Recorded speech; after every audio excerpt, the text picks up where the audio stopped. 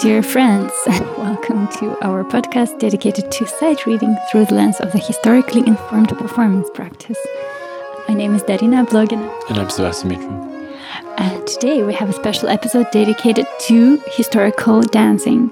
And we have some lovely guests here. Could you guys introduce yourself? I'm Mojca Gál, and I'm a violinist and a dancer. And I'm Christian Robardet, and I'm a French and German teacher, and for passion I do some historical dances, sometimes with Mojca. But you are not only the dancer, but you also make clothes. I'm specializing in late 18th century sewing techniques, and I also read a lot the fashion magazines of the time. How did you come to this idea to recreate historical clothes? I think in the beginning I had a passion for historical dances. I did a lot of late 16th century dances, and then I found out that most of people nowadays do more early 19th century dances, and then I had to get proper clothing for these events. And then I started sewing because there was also a question about the price. Yes, it's cheaper to make them ourselves than, And there's a connection between the clothing and the dance, like they're very linked. Or Mojca, what's your opinion? Well, there is one thing, because what is Christian talking about is more about people who do it for pleasure, and they meet in historical surrounding, dressed in the period clothing, and they would, if it's possible, also including food and pastime. They meet for a day or even 2 days or 3 days, or there is just a ball, or maybe an picnic or something like that, or some kind of animation. And then this is kind of the whole pack, dance and music and social habits and proper clothing. And I'm a professional dancer, and I'm working on theatrical dance. And then there is a totally different setup. And there, on one side, I would, from my opinion, a theatrical professional ballet, even if it's 18th century, it does not need a pretty dress to work as an art form. It should be enough as an art form as such.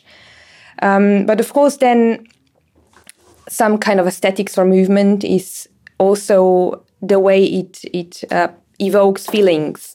It also speaks through the movement of the garment you wear. And so it will necessarily have a different feeling and impression if you wear something that was a stage costume of 18th century than if you're just in a dance garb, a kind of usual ballet dance garb.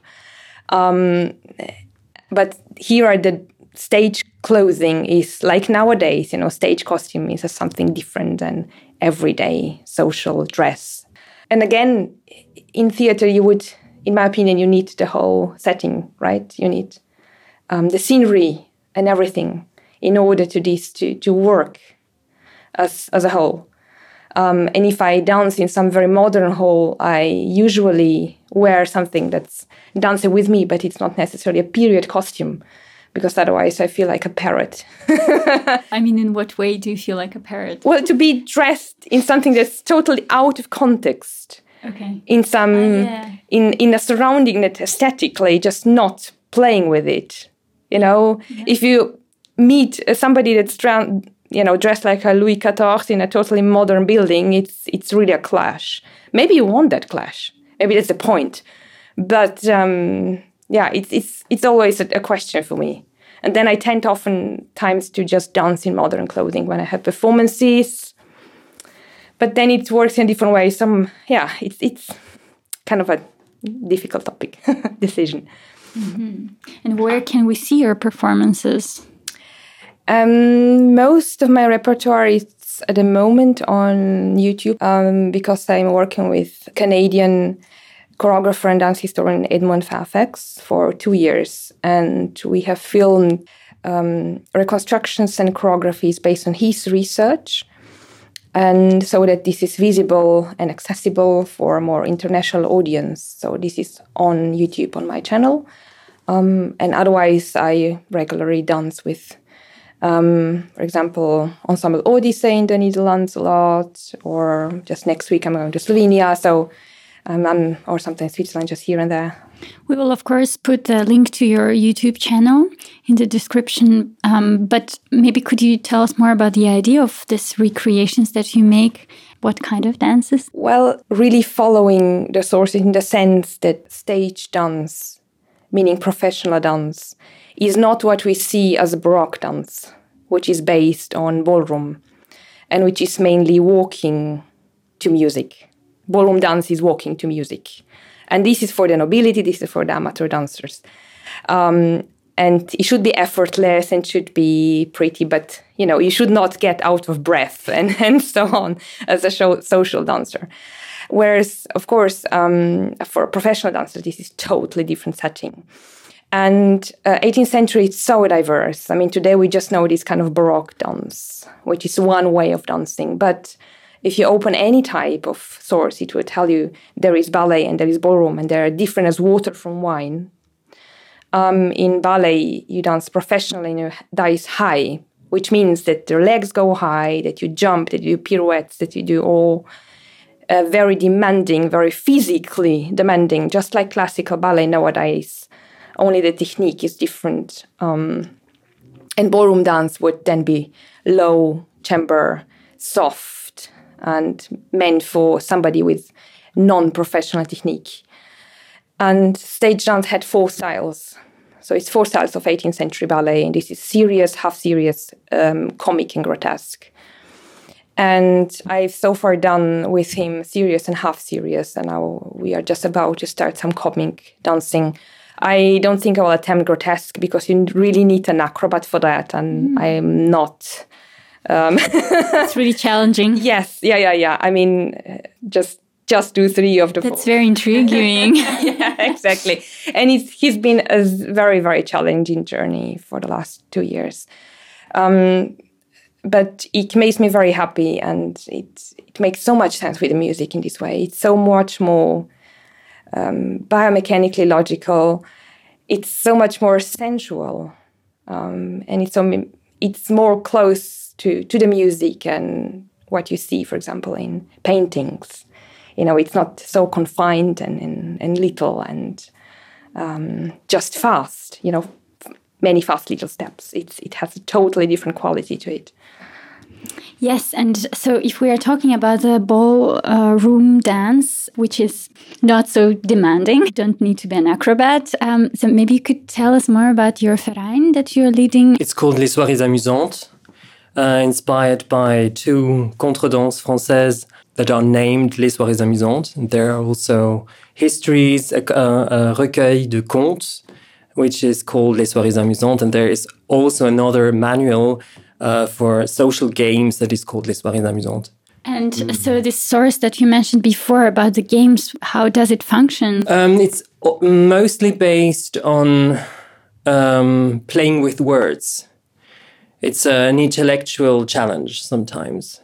You're playing, for instance, with the letters of the alphabet. Mm-hmm. And then you have to form a certain sentence, keeping all the time the same structure, but always, for instance, beginning with the letter A, and then everyone that has joined the circle of the players has to propose a sentence following the same structure with A. The challenge is that everyone suggests another version of a sentence, always replacing the words. So sometimes it's very difficult because when you have, I'm not sure whether I can recollect it. It's j'aime mon amante par A, and then you have to make different sentences with A. So you have to specify the flowers and other things, and everything has to begin with an A.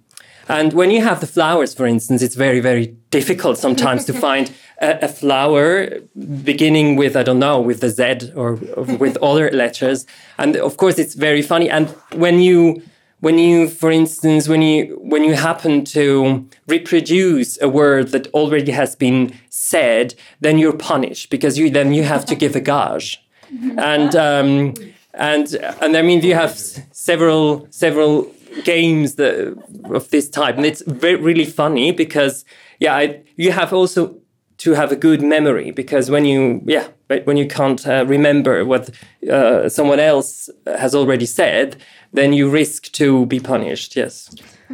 So Les Soirées Amusante was actually used as like a guideline for evenings, like spent with people. This book, yes. I sent you once a little sequence about violin and the play of violin. The whole manual is set up like a piece of theater. You have so many dialogues. So there is a whole society spending their time in a chateau in the countryside, and mainly very, very young people. So they are 15 years old or 16 years old. There are also abbés, so the clerical people, and also elderly people, so the parents of these young men and women. And there are also some conflicts coming up between the parents because, yes, they don't really enjoy this kind of game. They would prefer playing cards or playing music. And so you learn so many things through these dialogues, because it's not only because through these dialogues you have the explanations of the games, because yes, there is no theoretical explanation. It's all about illustrating practically how they work. What year is it from? The first edition dates from 1788, I think. Well, it's very interesting because you're reading about like social practices, actually, like social conventions. Does that apply to the work that you're doing, like your dance, your costuming, all of it? It's all about context, actually. And when you want to dance this repertoire, then you have to complete the sources. When you have, for instance, a manuscript, then you really have to read other sources that complete the lacune, the lacks that you have. And also about conventions at this time, la politesse, or the rituals accompanying the dances. You can read some master's treatise, but you really have to know ideally all of them so that you can really complete the information. This relates to a question I wanted to ask about actually in music, because I think musicians often we read the treatises of music, right? Mm-hmm. Or we read Couperin and we read this and that. And we were talking about this, you were saying that if you have Louis XIV, someone dressed as Louis XIV in this modern building, it doesn't really work. And it's the same in, for example, I see it a lot in period films, where you have the costumes, you have the castle, you have everything, but you can't believe the actors because they're missing the one quality, which is like, the gesture and the raffinement, the refinement of everything. How do you think that applies in a musical setting? Or does it apply in a musical setting? What are we missing? Now it goes a bit critical, maybe. But for me, the main problem, and this goes to music or dance, really, very often we do not realize how much of our own times we actually imply into 18th century. And we have such a hectic life. We have so much stress. We want instant recipes. And another thing, we want the things to be uniform. So that when we meet, we just need half of a rehearsal and then we hop on stage, So, and this only, of course, it's based on the lack of money in the cultural sector, and now we could expand the subject, right? It's understandable. But of course, if you have a set of conventions of how one plays, then it's easier to put something together, unless you have an ensemble where you play with each other already 10 years. And so we want this set of conventions, and which creates a huge uniformity in art. And so we refer to the Baroque style or the Baroque dance. There is not just such thing, to be honest. Because if you look into the 18th century sources, there is such a diversity. Also, when it comes to dance, I've already mentioned we refer to one Baroque dance. This is the way how one danced. And this is totally anachronistic with the 18th century. I've been talking about the styles, but even for the ballet dancers, there is a lovely review in a newspaper of one young dancer who was presented in the Opera in Paris. And the person writing the review said, she does this and that really well and has an agreeable appearance, but she is too much like the other who was presented 2 days ago. And so, she is too much like the other. That's mind-blowing. And today, you can't recognize the second swan from the left, from the third swan from the right, if you go to see the ballet. And so this diversity, this individuality, this is missing. And I'm a bit courageous to say that, but we do have a bit of trauma with sensuality in our society. The art gets very quickly into kind of tasteless, soft porn on stage. But also if you kind of put Handel or something, and this type of presentation has nothing to do with the work. But at the same time, we are so much afraid of something that's beautiful, something that's really felt. It's like a piece of dark chocolate melting on your mouth. And this applies to music, it applies to dance. Because, for example, the serious style was really described as soft and languid and voluptuous, where every step has to have its beauty. It's nothing rushed there. It's nothing motoric there. It's nothing computer-like there. It's very, very sensual, but in a very good way, in a very healthy way. So it's essential, just to make it clear, I mean what is perceived with the senses. Then we come to realization of so-called performance practice when we refer to instant recipes and we don't give ourselves permission to experiment and to ornament and to not play what's written. We refer to urtext, which is another anachronistic thing to 18th century. So, I think it's much, much, much to discover and not just to rely on some cliches from the past 30, 40 years.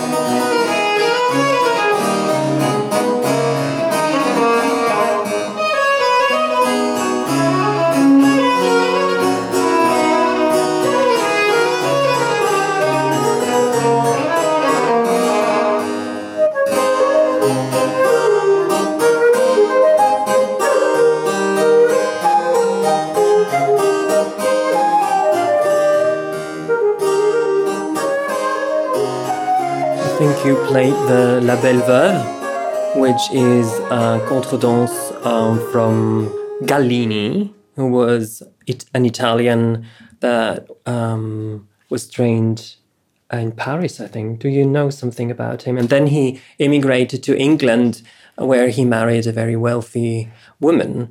And he published this recueil. How is it called? Critical observation on the art of dancing, but he's focusing mainly on the cotillions. They are called cotillions in England, but contredanse française in France. And the La Belle Veuve is one of those cotillions. And you played also La Mignonnette Française, which is also a cotillion.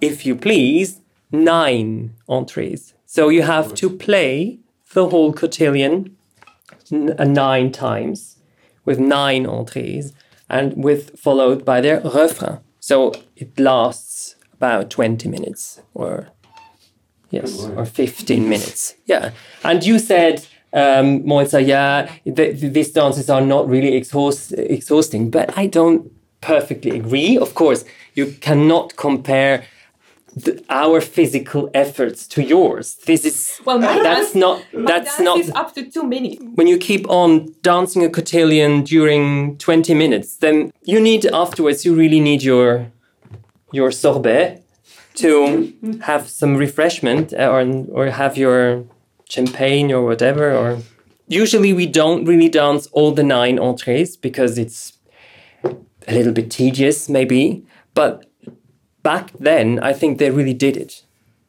And when you have several hours at your disposal for the ball, and when you have on the program more than 10 dances, then you want to enjoy what you've learned, because you also have to organize rehearsals. And I brought with me one source, which is Austrian. This is the diary of Joachim Ferdinand von Schidthofen, who writes down on a daily basis what he did. Yes, you learn a lot about dances also. Sometimes he even mentions the name of the contredanse or the English country dances that he learned.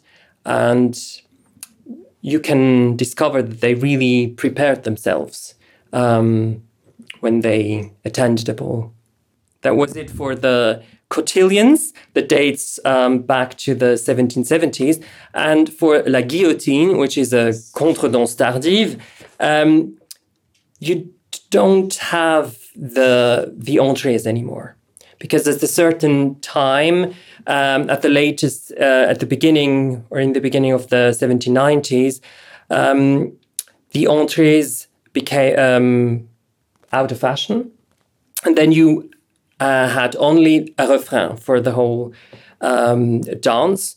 And also there was a simplification in the sense that there was the interaction between the 8 dancers that compose a contredanse or a cotillion. There are mainly 8 participants. The interaction is restricted to 4 dancers at once, normally. Whereas in the earlier contredanse, the interaction is much more complex. All of the 8 people are really implied. La Guillotine sometimes is a cotillion or contredanse where you have mainly 2 two people at once that are dancing and the others are spectators, and then the role change.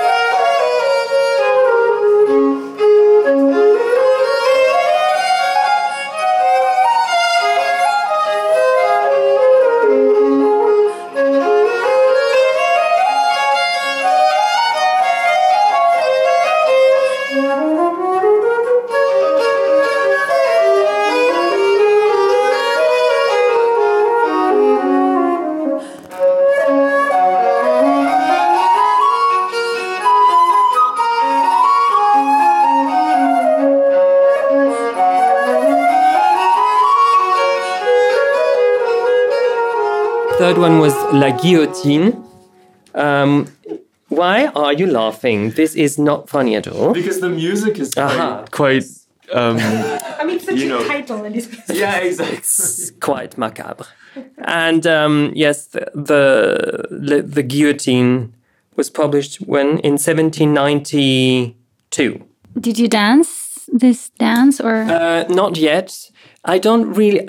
I'm not that fond of the later cotillions or contredanse, because there is, in terms of figures, not really in terms of steps, but in terms of figure, there you can observe a simplification.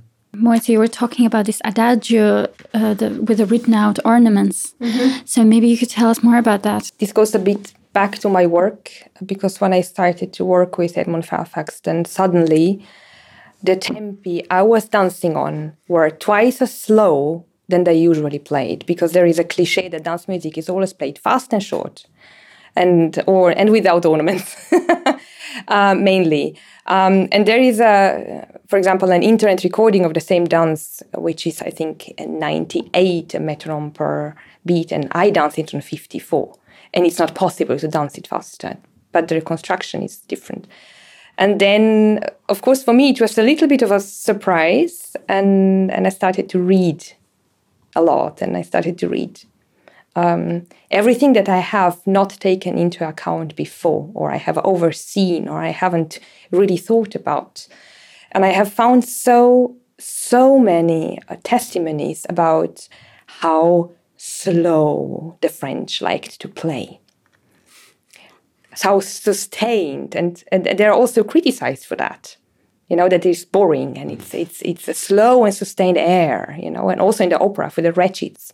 And there's so many testimonies about that, which is quite contrary to what we do today, right? Because today we ignore all the slow tempi in French music. We always play them a kind of a dancey manner, which means in one, especially if it's a 3/4 or something.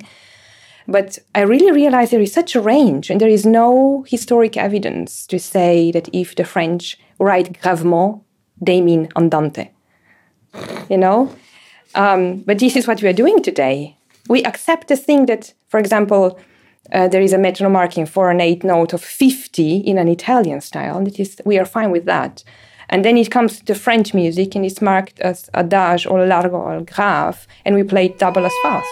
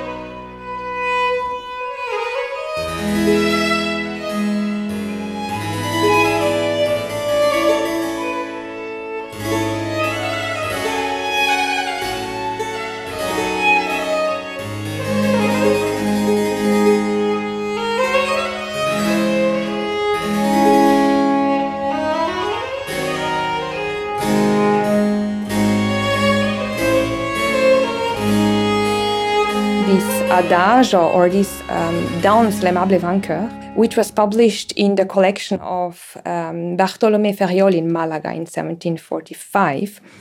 And however, it's ballroom dance now. It's not theatrical, but still. And he provides music with the choreography. And it's a written out adage. It's like maybe Benda or something. Clans. Or clans. Yeah, it's in this style. Which really means, that he writes it's a largo, so it's really slow.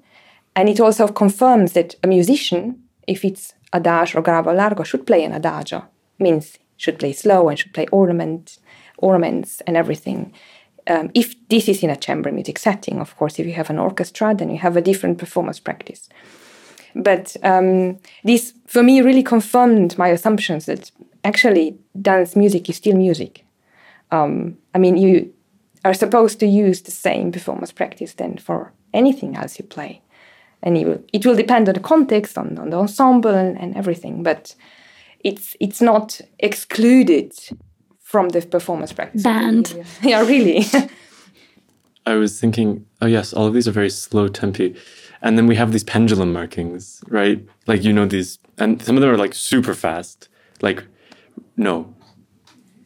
You think that it's one vibration is two or what? What happens? So I'm talking about, the French sort of in the, I guess, when was it? Mid-18th century? There are several examples. But anyways, there's this pendulum and how to build the pendulum, right? And basically it's just a pendulum, like on a clock. That we have at the Schola, I think. We have one at the Schola. And, it's marked in like tierces, I think.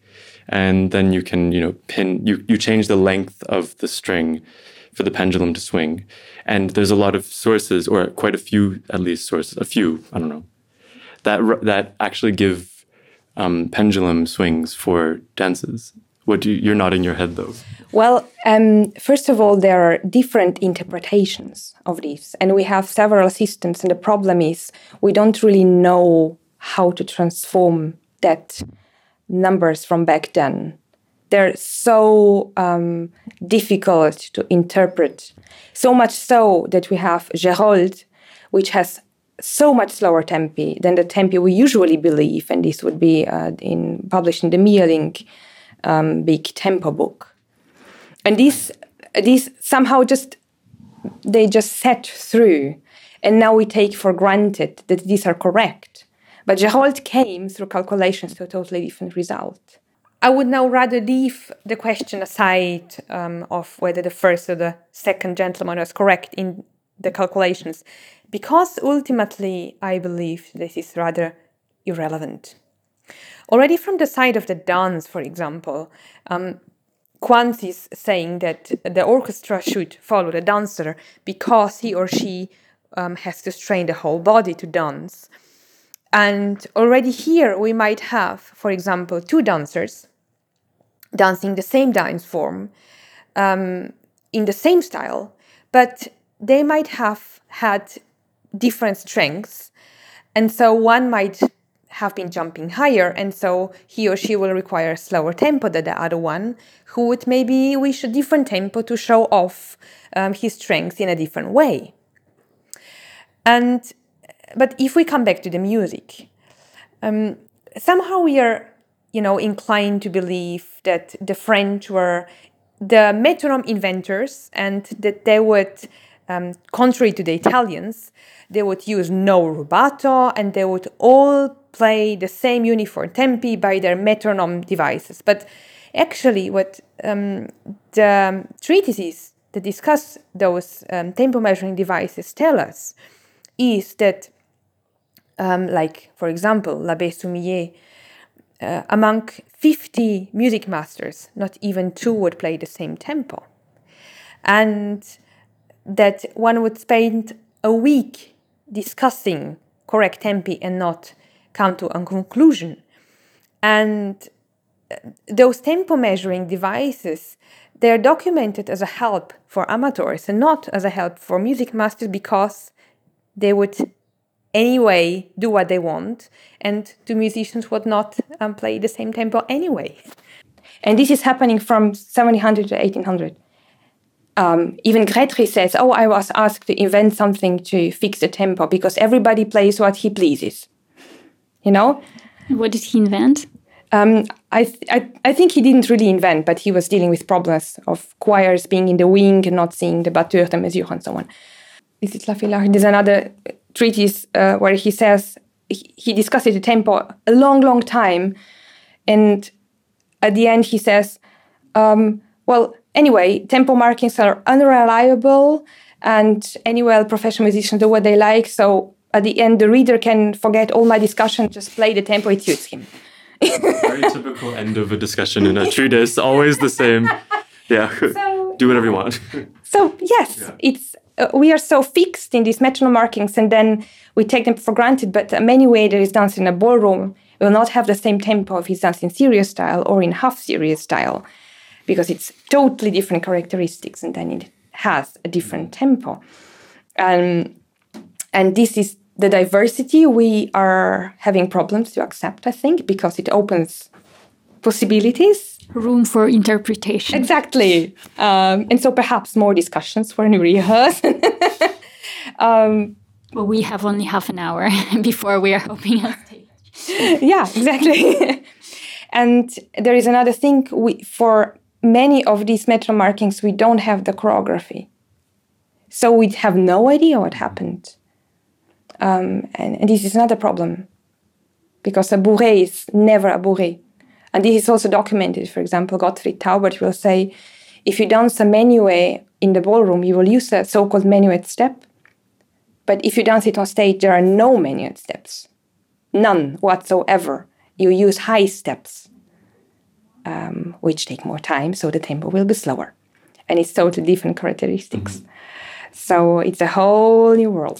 But it's a bit the same problem with diminutions in the 16th century. The more you embellish, the slower tempo you need to perform all of these beauties. I like taking the dancers for this reason, because they always have more nuanced opinions of tempo than musicians, actually. Like musicians, we always think, oh, has to be regular, has to be the same, blah, blah, blah. And dancers come and say, absolutely not, I can't move that fast. It was a very interesting discussion leading to music at the end with tempi, which is very important for us to reflect on that subject. I can find a dancer who will talk to them. Yes, please find your friend dancer.